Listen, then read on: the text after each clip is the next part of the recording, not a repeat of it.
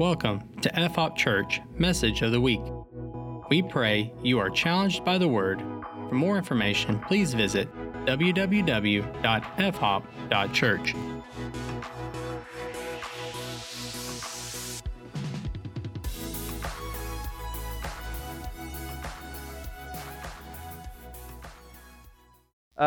Turn with me to Ephesians chapter 2.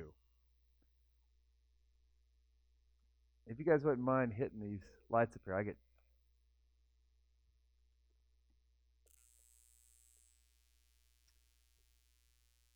Turn with me to Ephesians chapter 2.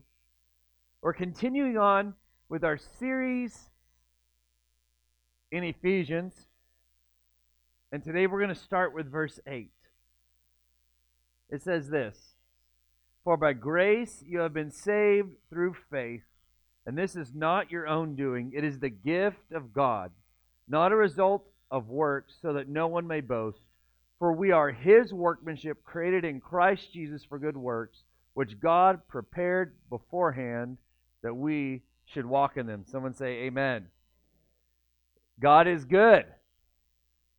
And as we're looking at Ephesians, I want to pause here for just a second and remind us what this book is going to do, what this letter to the Ephesians, what Paul is doing. He's got a method to his madness, if you will. The first three chapters, or the first half of the letter, what Paul is going to do is he's going to remind us who we are in Christ.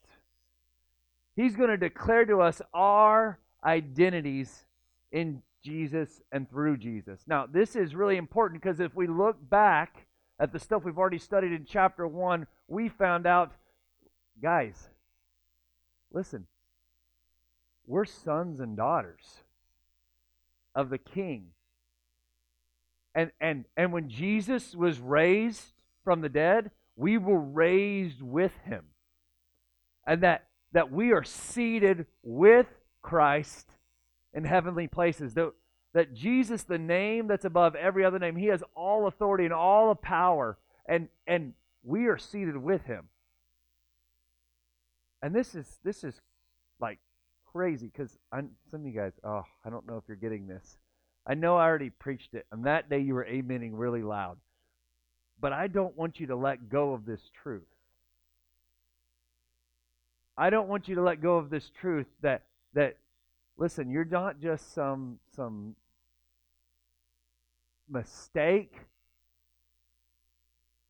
that happened to wander into church today. You're not just some sort of, you're not only as valuable as your ability to not sin. I think that a lot of us, that's our identity, is I'm only as good as much as I don't sin. That's not what chapter 1 has been declaring to us. What it's been declaring to us is something far greater than that, that as we fix our eyes on Jesus, if we realize who He is, we get this identity of who we are, and we realize that, okay, in and of ourselves, maybe, we're not so great. But through Him, oh my goodness gracious. Elsewhere in Scripture it says we're more than conquerors. So this is not like a weak thing going on here. It's not, oh man, you silly Christians, you mess up all the time, and I can't believe it. This is not a rebuke that Paul is doing in these first 3 chapters of Ephesians. What he is doing is he's declaring to us who we really are, and who we really are powerful people through Jesus Christ.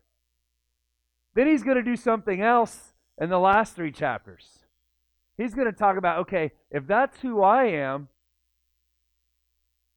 let me tell you how you interact with other people now. If you could realize who you are, it's going to change the way you interact with those around you. And he's going to talk about the dynamics of relationship within church, within marriage, within fathers and sons, and all these other dynamics that we see in the body of Christ. And so it's important as we look at this that we start focusing, right now I'm figuring out who I am, but in the last half of this, I'm going to figure out who you are. And you're allowed to cheat a little bit. So, were you, anybody here ever a cheater in school? and we get ahead. Some of you are cheaters when I'm preaching a sermon or something. I'm reading through a certain passage and you're reading ahead, and I'm like, stop. We were in growth track the other night, and I had to tell them, don't leave the page that I'm on. Because I gave everybody a handout, and what does everyone do with the handout? I'm on page 3, everyone else is on page 6. Don't get ahead. But I'm going to tell you this morning, you're allowed to get ahead. Because as we go through these verses right here about the grace of God and how it impacts who you are, I'm going to tell you something. We're going to look ahead just a little bit and see how it impacts the people around us and our relationships with them. And it's going to be a little outrageous. Let's go back to this verse. It says this, for by grace, say grace. Can I tell you that's going to be the theme this morning is grace. Say grace. Say grace like you mean it. Grace. For by grace you have been saved. And this is salvation that we've talked about, like that moment where you come to know Jesus as Savior and Lord. That moment where you say, I surrender my life to you. And what he's saying here is maybe you thought, man, I was pretty good for coming to Jesus. I must have been pretty smart because I had enough sense to come to Jesus. And what this is saying right here is, no. It really had nothing to do with you at all. It's by grace you are saved. It is by grace you are saved through faith. And we've talked about faith here. I think it's been like about a year ago. We preached a sermon series on faith, by faith, and that whole Hebrews chapter 11 reality of walking by faith and not by sight. It's by grace you are saved through faith. And this is what I love. And this is not your own doing. It is the gift of God. How many like gifts? Some of you are like, yes, that is my love language, the gift. And that drives the rest of us crazy because then we have to try to come up with the gift. And you're like, oh man. A gift, when someone gives you a gift, if it truly is a gift, it had nothing to do at all with anything you did. It's just a gift. It's just a gift, undeserved. It is the gift of God. And how many are thankful for this gift this morning? It is the gift of God, not a result of works. Not a result of works. See, it tells us in Romans, it says, if it was a result of works, then it's not a gift anymore. If I say, hey, Malachi, come over to my house and rake the leaves out of my yard, I have a gift for you. Well, that's not a gift. I'll gift you, $20. It's not a gift. That's a payment for something he did. Romans tells us the wages of sin, or the payment for our sin, is death, but the gift of God is eternal life. Meaning the only thing you've ever done to earn anything is death. Your works can earn you one thing and one thing alone, and that's death. Because in and of myself, I'm not so great. That's why if you go back and look at Ephesians 1 and 2, when it's talking about how awesome you are, it always tells us it's in Christ and through Christ, right? It's in Him that I'm something great. It's His righteousness that makes me righteous. It is by grace you are saved through faith and not your own doing. It is the gift of God, not a result of works. Why? So that no one can boast. So that no one can boast. And I want to caution us for a second, because we think boasting is someone who's loud and obnoxious and talking about how great they are. Have you ever met someone who's a silent boaster? They might never talk about it out loud,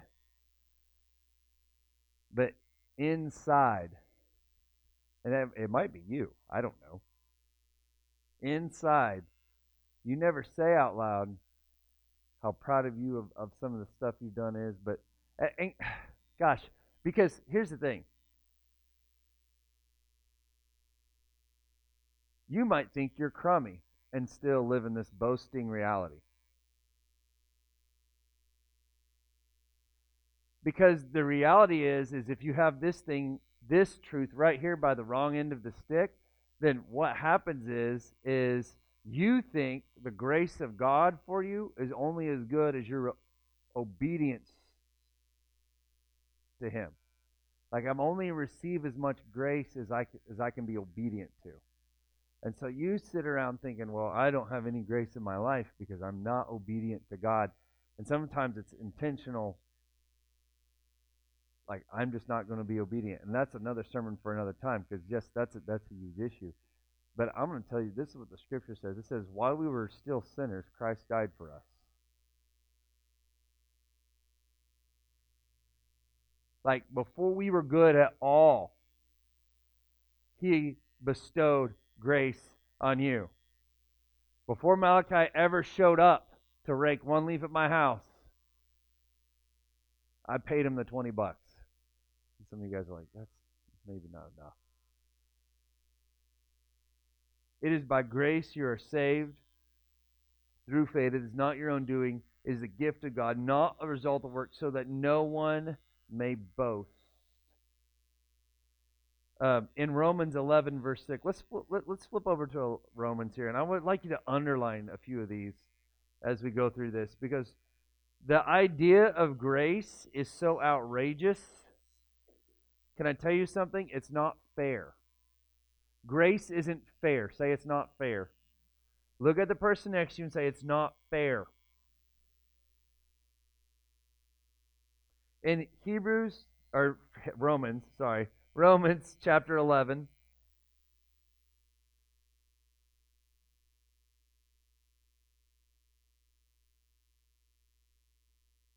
In verse 6, it tells us this, and underline this. It says, but if it is by grace, it is no longer the basis of works. Otherwise, grace would no longer be grace. If God only shows me favor, and that's what I guess we should define grace for just a second. Grace is the unmerited favor of God on your life, where He just likes you. He favors you. He gives you stuff you don't even deserve. That's grace. I'm giving you things you don't deserve. I'm showing you favor that you haven't earned. That's grace. And it's outrageous. Because if you did have to earn it, what does Romans tell us right here? It would no longer be grace.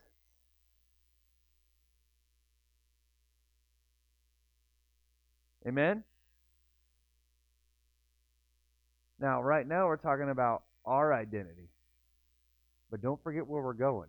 It's okay to cheat and look ahead. What about the way we interact with those around us?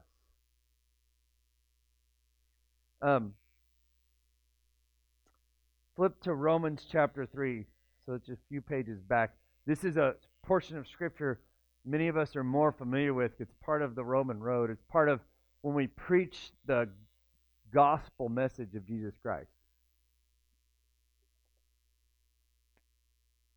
In Romans chapter 3, and let's start in verse 20. We're going to go to verse 24 here. It says this, for by works of the law, no human being will be justified in His sight, since through the law comes knowledge of sin. So let's pause for a second and let's talk about what we're talking about when we talk about the law. The law was all of these lists of rules you had to follow, and the idea was if I could follow all the rules, then God will like me. If I can follow all the rules, God will like me. So that's what it's saying. But right here it's saying no human being is going to be justified. In fact, what it's saying here is the only reason for the law is so all of us could realize I can't do it. I'm never going to be good enough.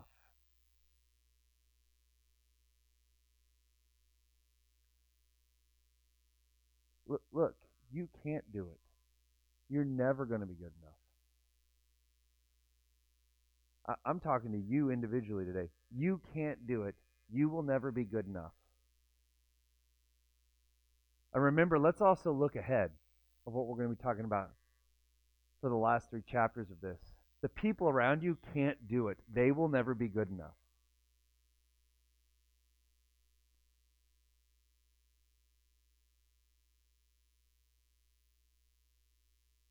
That right there is heavy to realize. If I can't do it and I'll never be good enough, I'll never measure up to God's righteous law, then the people around you are never going to be good enough to you, and they're never going to measure up to your standard for them. And you're going to live a frustrated life by holding people to standards, because I'm telling you, every person in your life will disappoint you at some point. Every single one. Just the same way as at some point you're going to disappoint God. And all it does, if all we do is think about all the check marks that we have to check off to make God happy, all that does is make us more aware of our own sin. And if all you ever do to the people around you is hold them to certain standards all the time with no grace, all that's going to happen is they're just going to become more and more aware of how they don't measure up to your standard. No grace. But, this is like last week, right?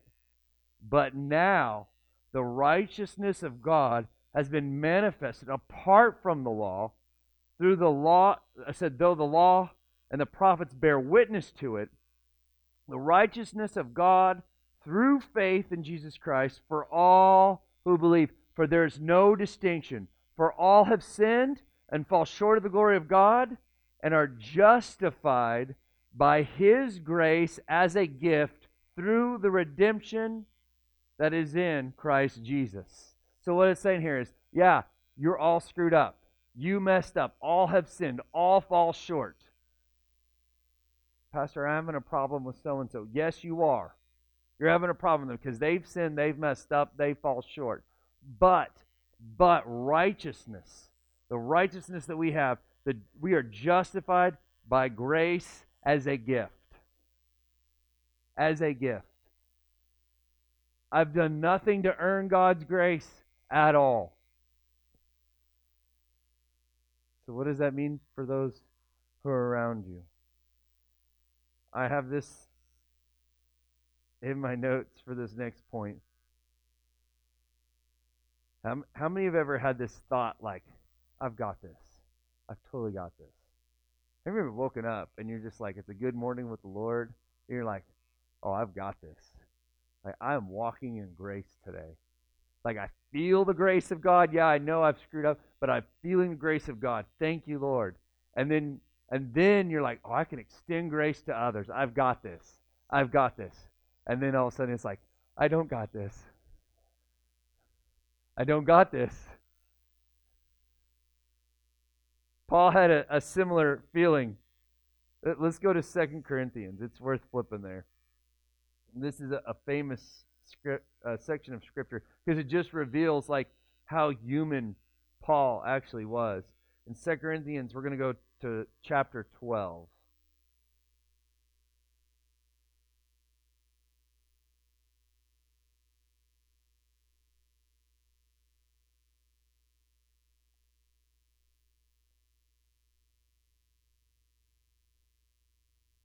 And Paul was having a struggle in his life. He actually described this struggle as a messenger from Satan. Like, he was having problems. He's having a struggle. And we don't know exactly what the struggle was, but it must have been pretty intense that he described it as a messenger from Satan. How many ever had such a bad time? You're like, Satan has sent a messenger to my life today. This is bad. Like, I had it, and now I don't have it. He sent his messenger. And this is what it says in verse 8. 3 times I pleaded with the Lord about this, that it should leave me. He's saying, God, I don't want to have to struggle with this anymore. Anybody been there? God, please just take this away. Verse 9, but he said to me, what? My grace, underline that word grace, my grace is sufficient for you. His grace, the unearned favor of God is sufficient for you. All you need is His grace. Yeah, but God, it's really hard today. I just want you to take away the problem. And God says, no, I'm not going to take away the problem. I'm going to give you grace. My grace is sufficient for you. Why? For my power is made perfect in weakness. So I'm feeling weak because I'm going through this hard time, right? Because I'm struggling. And what God is saying is, He's saying, no. I'm not going to take it away. I'm just going to give you grace because I'm trying to show off. And that's what we read about last week, right? God is just trying to show off the richness of His grace. That's the way we ended last week. God just like, I'm just throwing grace on you. I want to show off my power in grace through your life. Therefore, I will boast all the more gladly of my weakness. Why? So the power of Christ may rest upon me. For the sake of Christ, then, I am content with weakness, insult, hardships, persecutions, and calamities. For when I'm weak, then I'm strong. That doesn't make any sense at all. It reminds me of what James says in chapter 1, where he says, count it all joy when you face hardships of many kinds. What? Because you know the trying of your faith produces steadfastness, and when steadfastness has its work in you, you'll be mature and complete, lacking nothing. I'm on my way to maturity. So I'm walking through a hard time. I'm like, God, take this hard time away from me. And God says, no, I'm not going to take the hard time away from you. I'm going to give you grace to walk through it. What if it hurts? Then it's going to hurt while you walk through it.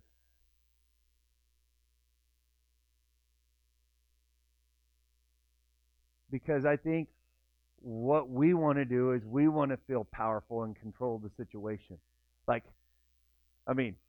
You probably wouldn't do this, but for me, I'd be like, I prayed and God answered because God thinks I'm awesome. And He answered my prayer, and now I have no problems in my life ever.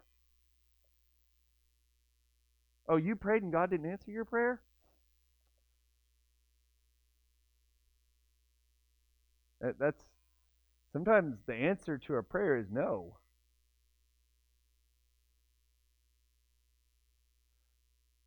Like we say, oh yeah, I prayed and the Lord answered my prayer. Yeah, I've prayed and the Lord answered my prayer before, and it was no.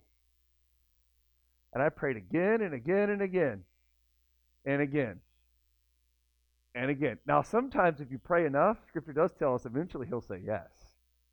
Sometimes. Sometimes it's still no. I'm preaching really good right now. You guys are like, you're talking about hard times. We were talking about how awesome we were in Christ. Yes, and you're still awesome in Christ through His grace. See, remember, these first 3 chapters is to remind you who you are. You are people who have received the gift of grace. That's what he's trying to say right here in verse 8. You are a people who've received the gift of grace, and that is not a small thing. That is an empowering thing, not because you're empowered, you're weak, but it makes Him look strong in you. And so you are strong because you are weak, because you have the gift of grace. But then, what about this last part of Ephesians? Because I think it's strange. I don't know if anybody else caught this. I think it's strange because he talks about it's the gift of God. It's not a result of works. So works don't matter, right?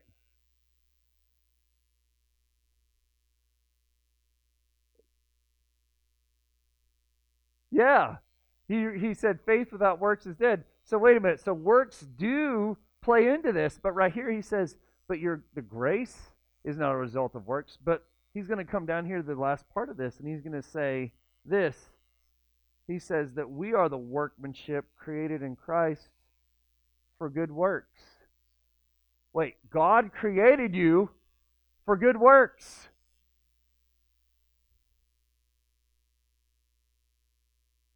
That God prepared beforehand, which we already talked about. God prepared them when? When did God prepare them? Pop quiz. When was beforehand? Before creation. God prepared something for you to do, works that you should walk in, before the earth was even created, so that you could walk in them. Now, here's the deal. He created things for you to do. He created works for you to do, but these works don't earn His grace. There's something you're supposed to be doing, but it has no bearing on His gift of grace in your life, whether you walk in them or not. So what are these works? And I'm gonna say it like this. I'm gonna say it like, I receive the grace of God as a gift. You know why? So I can give the grace of God. See, you're cheating. You're going ahead. Right? Go to 1 Peter chapter 4. 1 Peter is really small, so you're probably going to skip it. I just skipped it twice, so I'm just going to read it off my phone. But 1 Peter chapter 4,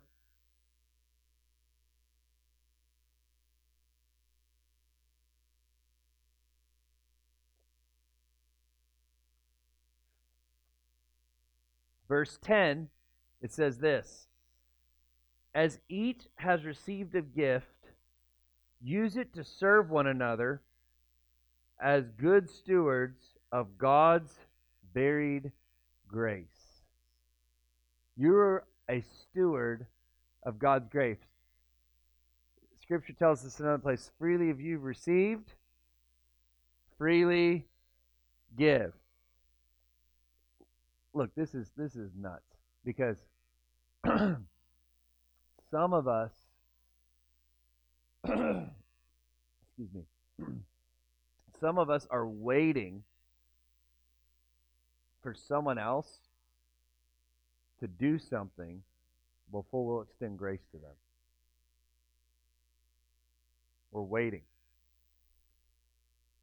I have grace for you, but I need to see X, Y, and Z before I give it.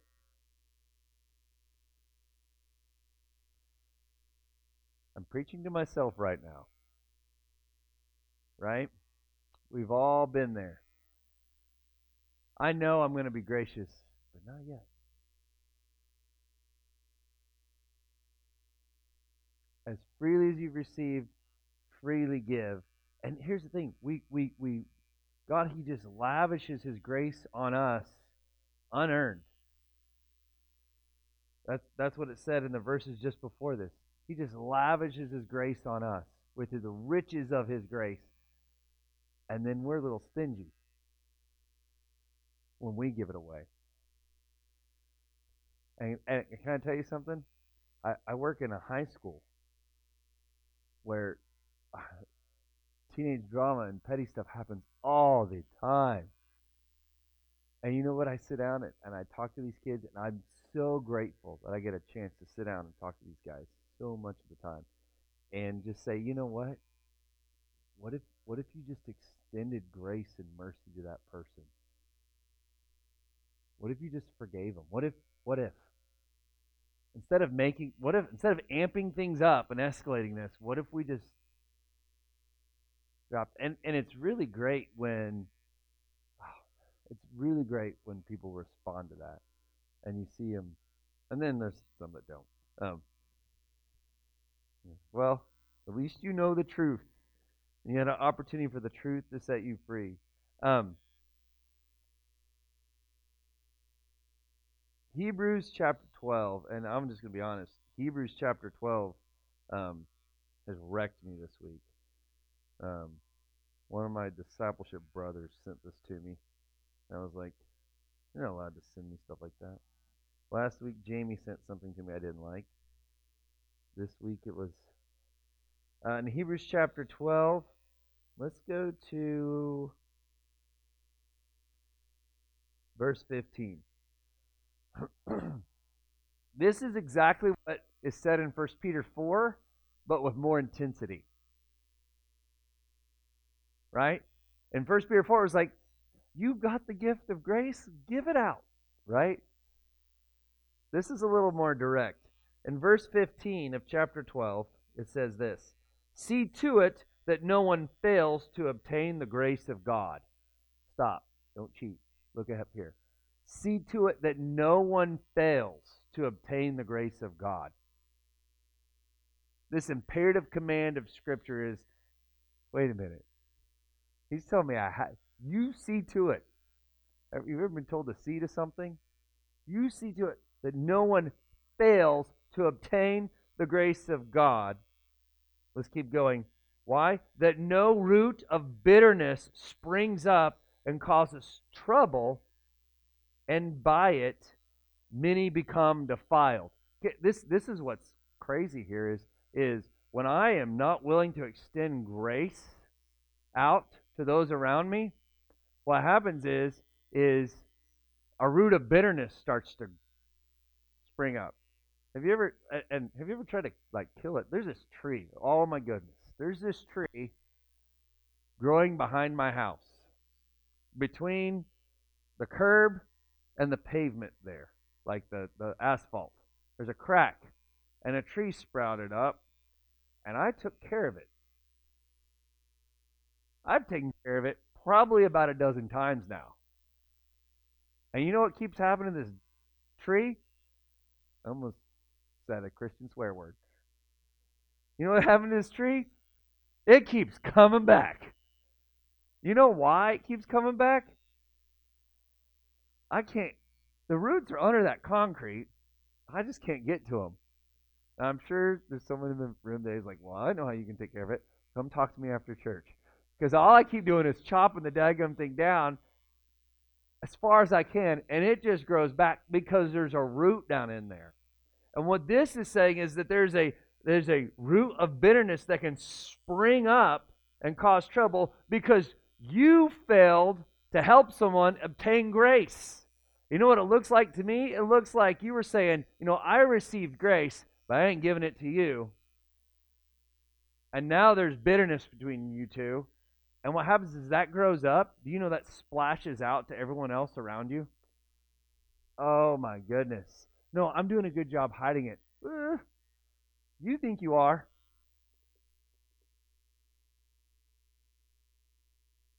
But everyone else around you is saying, oh, there's something going on there. And now things begin to get really intense. And then it goes on to say some really intense stuff. It says that no one is sexually immoral, unholy like Esau, who sold his birthright for a single meal. This is like spinning out of control here. For you know that afterward, when he desired to inherit the blessing, he was rejected, for he found no chance to repent, though he sought it with tears.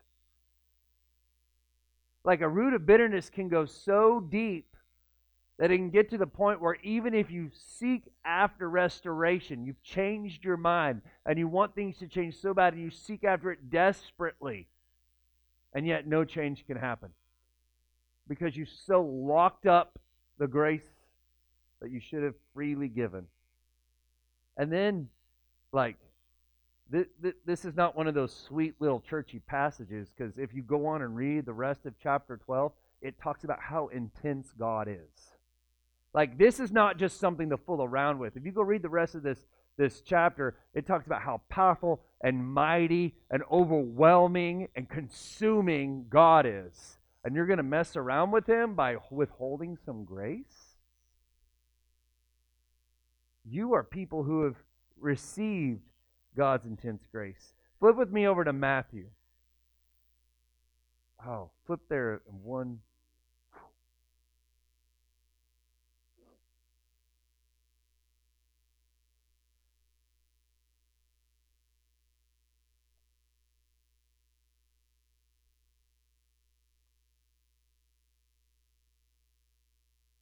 And I posted this one the other day on my Facebook page because I found these drawings that reminded me of Sunday school when I was like 8 years old.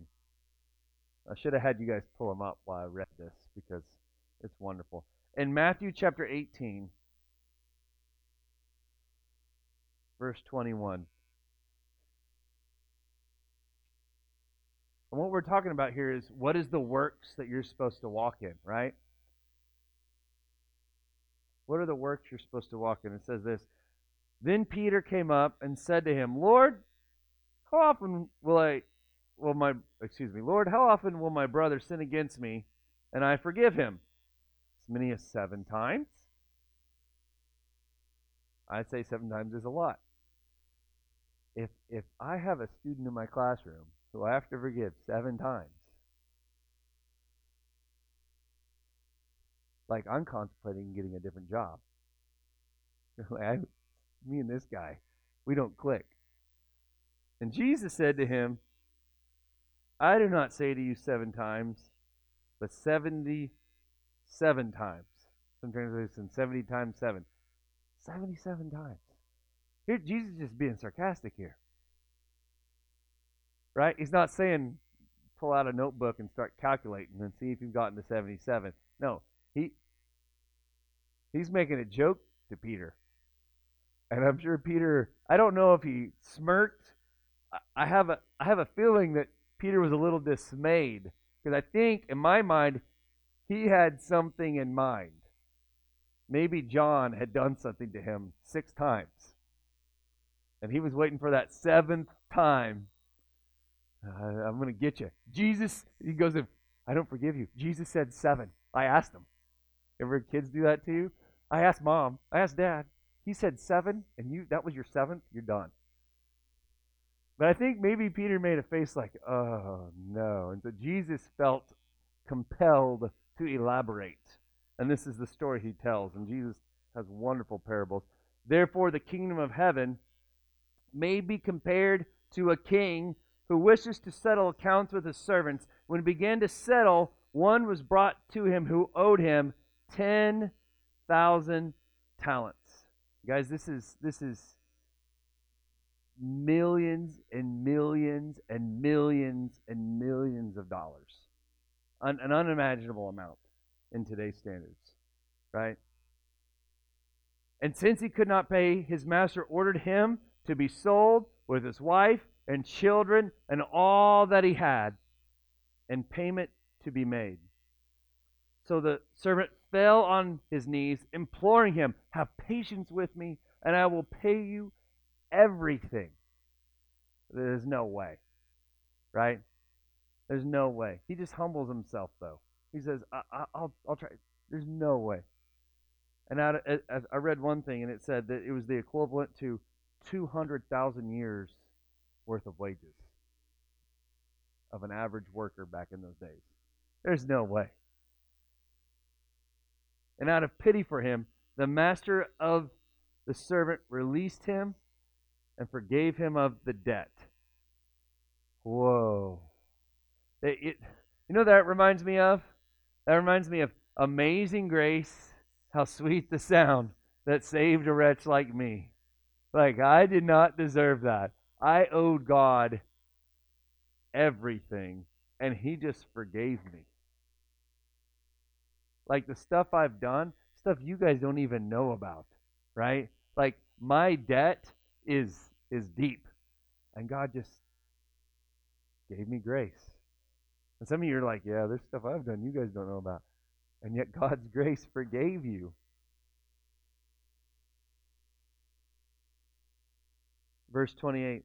But when the same servant went out, he found one of his fellow servants who owed him 100 denarii. And that'd be like maybe half of years of wage or quarter years of wage. It wouldn't even compare.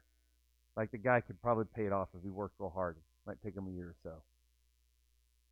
And seizing him, began to choke him, saying, pay what you owe. So his fellow servant fell down and pleaded with him. Sound familiar? Have patience with me, I will pay you. Now, this guy actually is within the realm of being able to do this. The other guy, there's no way. But this guy could actually do it. It's just a few months' worth of work. And he refused and went and put him in prison until he should pay the debt. That's crazy. And obviously what we're going to think about here is ourselves, right? If I'm the one that's been forgiven of things you guys don't even know about, yeah, I won't forgive you. for the little knuckleheaded thing you did? Or maybe it wasn't little. Maybe it was significant.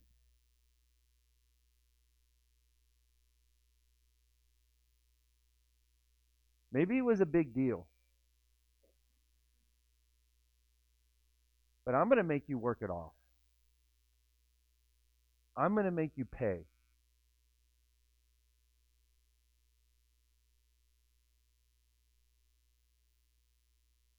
When his fellow servants saw what had taken place, they were greatly distressed. And they went and reported to their master all that had taken place. Then his master summoned him and said, "You wicked servant,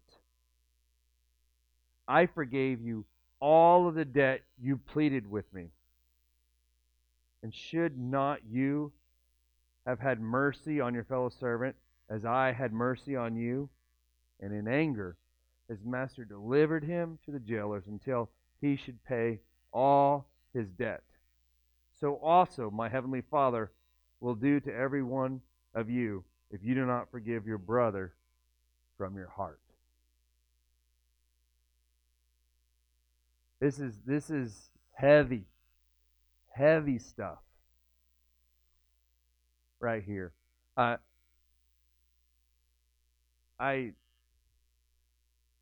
would like to stand here this morning and be like, "Hey, I've got this mastered. You guys." Unfortunately, that's true whether I have it completely mastered or not.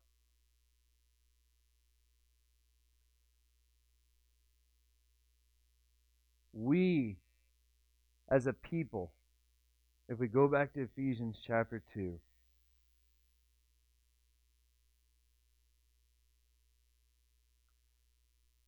and I'm gonna reach back,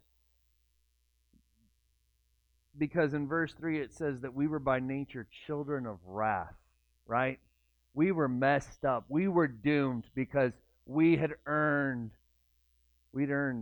prison. We'd earned jail. There's no way we could repay the debt. But in verse 4 it says this. We talked about this last week, but I want to bring last week's sermon into this week's sermon. It said, "But God, being rich in mercy, because of the great love which he loved us, even when we were dead in our trespasses, made us alive together with Christ.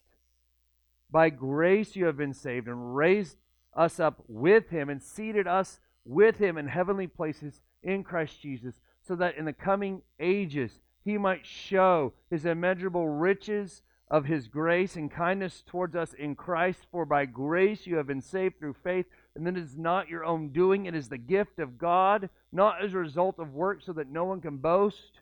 For we are his workmanship, created in Christ Jesus for good works, which God prepared beforehand that we should walk in them."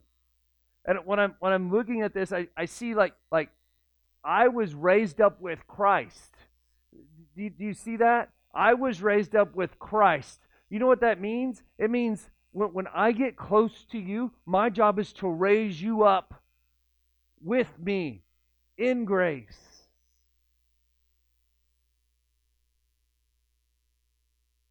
I'm not saying that this doesn't mean sometimes when we have problems with people, there's not hard conversations that we have to have.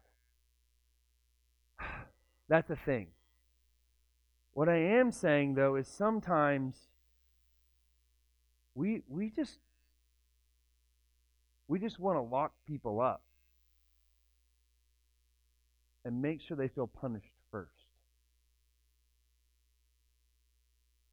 There's this Jewish proverb of these two brothers, and one got married, had a big family. The other one stayed single. Both were farmers. And as both became somewhat, successful, they were both working hard. The brother that didn't have any wife or kids began to feel concern for his brother who had all these mouths to feed. So every night, he would take some of his grain he would sneak over to his brother's house and he would deposit some grain into his barns. It's because he loved him. And he did this for years. Until one night, as he was doing this, he runs into his own brother, who's coming in the opposite direction with a load of grain, who had for years been sneaking some grain back over into his barn because he was worried about him, because he didn't have a family, and he was worried that in his own old age he wouldn't have anyone to take care of him.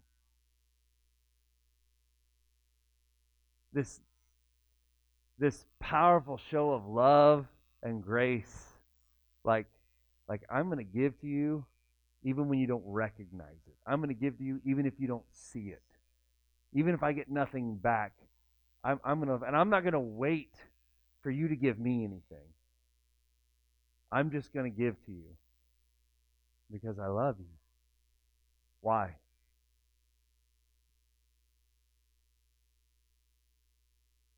What does the Scripture tell us? It tells us the only way we know what love is.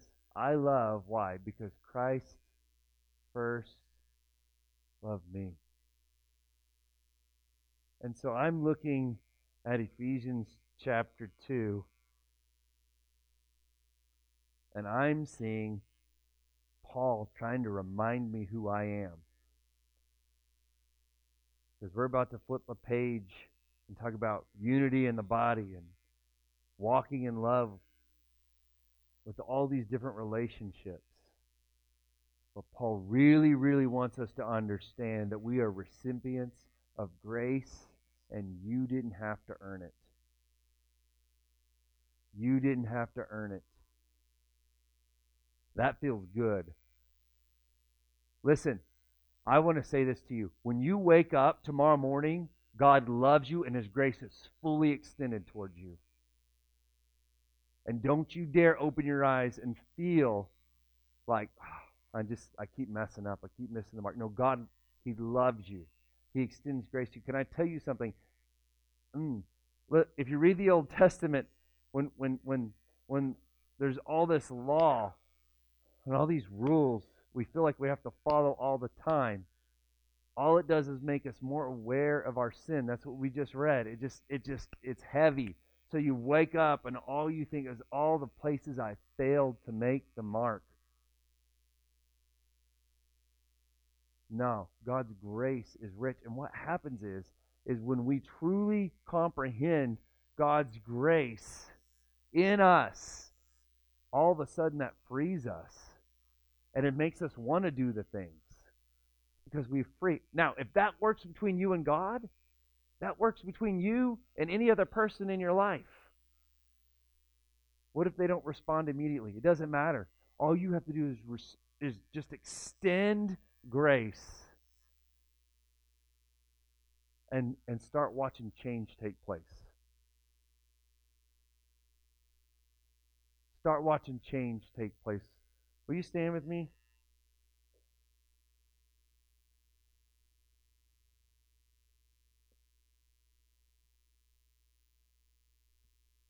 I am absolutely loving walking through Ephesians because it's just so rich.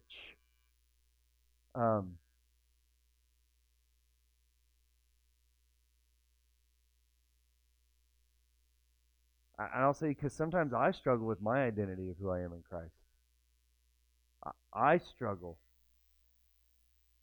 and when I'm reading now through these first 1.5 chapters, it's been wrecking me because it's almost like the Lord keeps just saying, "Man, come up higher with your thoughts.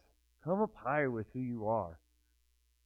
I love you," and some of you need to feel that this morning.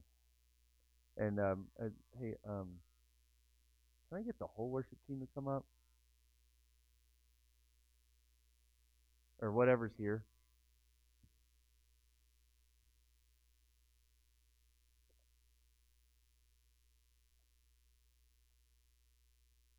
And hey, Eddie, can I steal you down here for a second?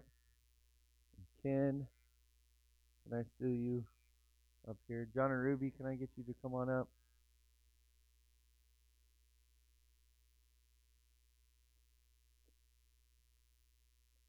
And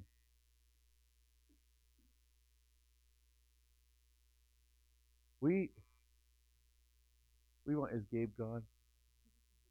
Oh. Hey, will you go get Gabe for a second? Sorry.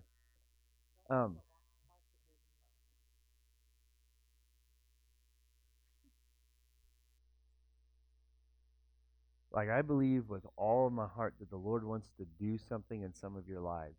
And so let's stop for a second. Because here's the temptation, and I get it. Man, I get it. Because now we're winding down to the end of service, and you're thinking about what comes next, right? The lunch, the afternoon plans, the things like that. I'm asking for 10 more minutes of your time to where we truly focus in on what's happening right now. Because sometimes for us to grow, we have to push in areas that make us a little more uncomfortable. You know, like if you want to get really strong muscles, which I don't have, you have to lift things that are heavy, and that's hard, right? You have to push yourself. It's the same way right now in this moment. I want to push you just a minute. I want to push you to really, really examine your heart. Not like a normal end of the service, like altar calling time. I want you to take a moment and to really, really look at your heart. Are you receiving the grace of God? Do you truly understand that it has nothing to do with you and the things you've done?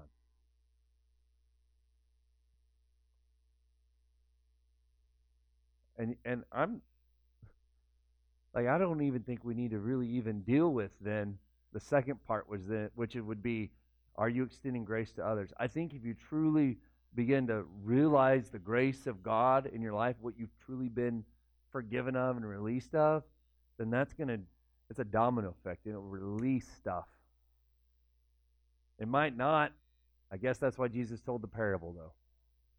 Because in that guy, it didn't. Don't be that guy.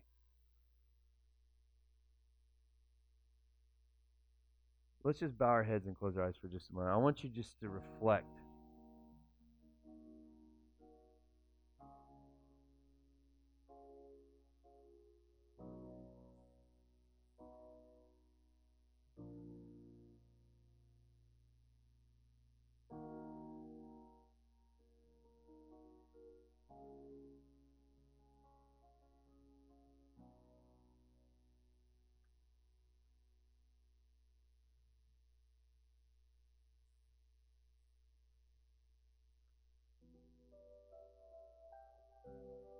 I want to do something. I want to take a moment.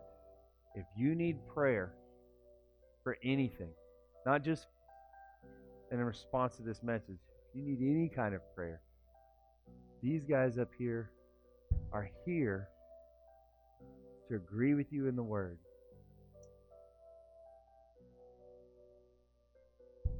I've asked these guys to sing this song, Freedom.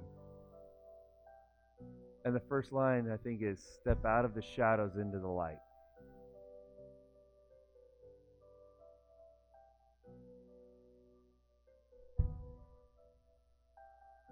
Just let the grace of God, just let His riches just overwhelm you. They told me yesterday when they went to Kings River with those waterfalls, they were going to let Noah jump in. Just jump in that freezing cold water. Just strip down and jump in. And then I guess some girls showed up and he got scared or something. But just to jump in. Some of us, you've been to the pool before, and this is what we do sometimes. You make yourself miserable. You put your toe, oh, it's a little cold.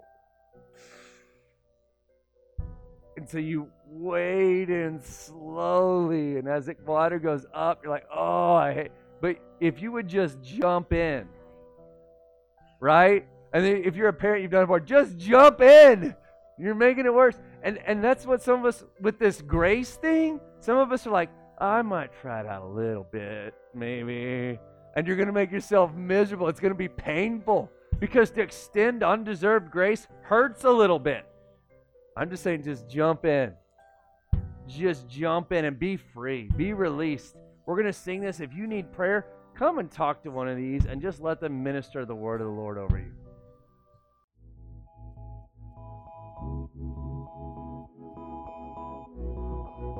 Thank you for listening to this podcast. For more information, including service times, contact information, and online giving, please visit www.fhop.church.